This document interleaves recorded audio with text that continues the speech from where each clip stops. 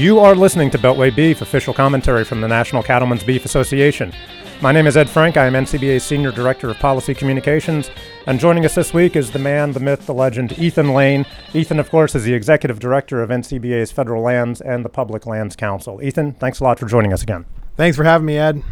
Okay, well, the end game is rapidly approaching. We talked with Colin Woodall about this last week.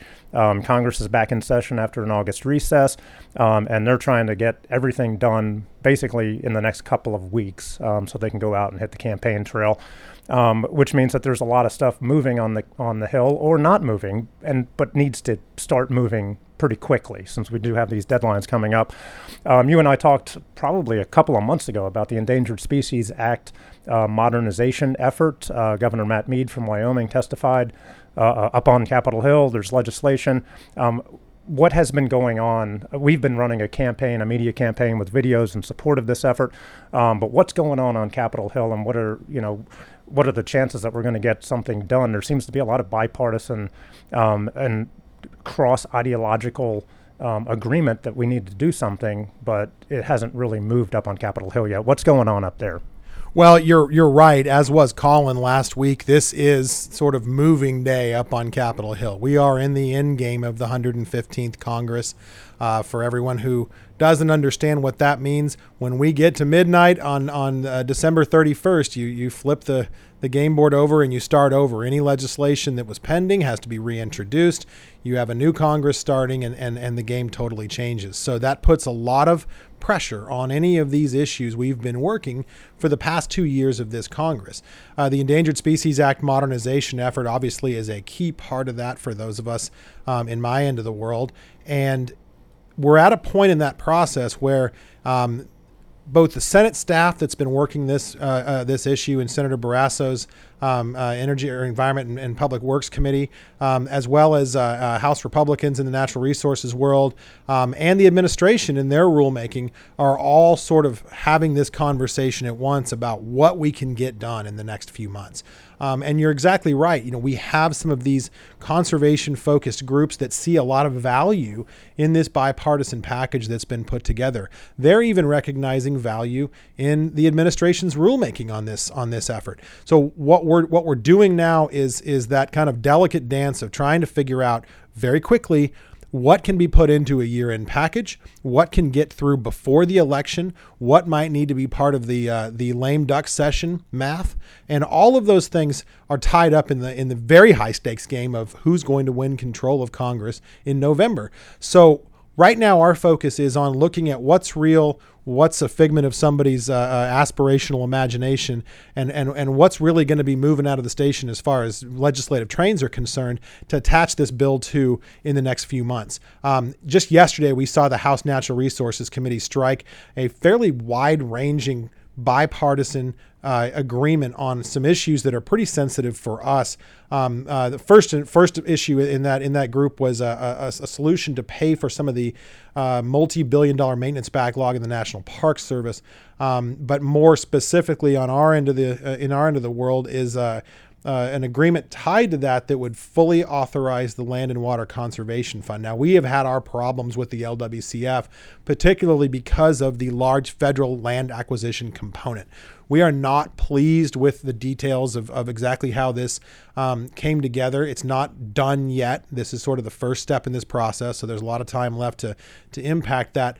But because LWCF has so much support, even from some moderate Republicans, and in particular Republicans from the East and places where they don't really understand Western land issues, the reality is there is going to be some movement here. So in talking about what that might mean for some of our other priorities and exploring whether or not there's some kind of a deal to be had here is really where we're putting our focus right now. But what we're hearing by and large on the ESA bill is all of these groups are finding things that they like. They like the idea of putting this to bed now, and it's go time. So, I mean, the focus is on trying to see if we can flip those cards over, and let's go to work right now. Yeah, it would be a shame. There are a lot of legitimate divisions between Republicans and Democrats and conservatives and liberals about the role of government. It's unusual to have something where you do have so much bipartisan consensus and people are ready to make a deal. It would be a real shame to see it the opportunity slip by. So what can folks do to maybe light a fire up on Capitol Hill these next couple of weeks? Well, what we'd ask is that they keep doing what they're doing. We've had so much positive support from states like Florida, North Carolina, and Virginia, and places where you don't normally expect to hear about the Endangered Species Act, but in fact, they have some of the highest listed species totals in the country. And those folks in those states reaching out to their elected representatives and saying, hey, this is important to us too. Make a deal. Figure this deal out. Has really been beneficial. Keeping that pressure on in the next few months is going to be critical. Helping some of those moderate Democrats who see a political future for themselves, wanting to appeal to a larger group of people. What a great opportunity for them to show rural America that they are sensitive to those issues that are impacting the West negatively, that are impacting cattle producers around the country negatively. Boy, what an opportunity for somebody who's maybe not wanting to go the socialist route of the Democratic Party, but instead wants to appeal to the those middle American voters. We're sure encouraging them to jump on early, because this really is a bright spot of bipartisan compromise in an otherwise pretty hyper-partisan environment. So we see this as a real opportunity for Democrats to jump on. Yeah, that's a good point. A lot of times people are quick to criticize people who don't vote the right way or the way that they want them to vote, but just a simple thank you to somebody for getting on board is very important as well, and can pay dividends down the road. Finally, just want to give you a chance to talk about the PLC 50th anniversary meeting that's coming up in Park City, Utah in a couple of weeks. How's that coming together, and how can folks get registered for that? It's coming together really, really well. We are obviously in the short grass here, 10 days to go. So the cake is pretty much baked at this point. We are really excited about the way it's turned out. We have the heads of all the major agencies coming to spend time with us in person. We're going to have a full suite of speakers. We're going to have a lot of time spent on the history of PLC. It's been really cool over the last few months to go through that 50 years of history, to look at the original memos from the late 60s outlining the fact that, we're experiencing this fundamental change in the way land is managed in the West, and we better be ready for it. And we better have an organization that's prepared to defend the industry in the West specifically, that's working in concert with at that time, the National Cattlemen's Association. And it's just been so much fun to look at that history and trace it from then to now. And some of the minutes from those meetings 40 years ago could be minutes from one of our meetings 2 years ago. Some of those issues have been in force and impacting producers all of that time.